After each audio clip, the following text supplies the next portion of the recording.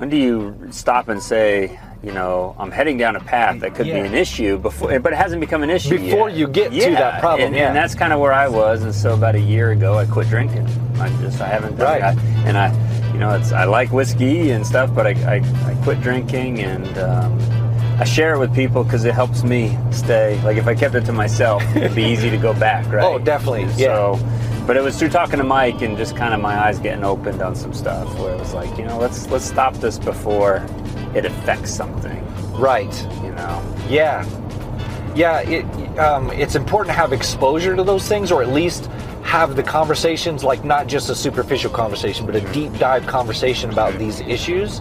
I was telling you kind of my issues with depression and that road that I went down that was really deep and really dark, and I struggle with everybody does with some level of just, man, things are not going right, and then some people just yank themselves right back up out of it, all that. But I start to recognize the signs of the patterns of behavior that are my reactions to the things that are happening around me that lead me down that path. And once you're on that path, it's hard to get off. It's hard to get off that path. And so I start to recognize those things now, and I bring myself back out of them. And it helps to have people around you that are also supportive and everything too. So, but that aren't also. I mean, this relates directly with the first responder wellness cause, and being willing, being able to make those admissions, like I am going down a road that's not good, or I'm realizing triggers that put me in somewhere that I don't want to be. That's hard for me to get out of. That's hard, and I think this is one of the stigmas around it with first responders. Yeah.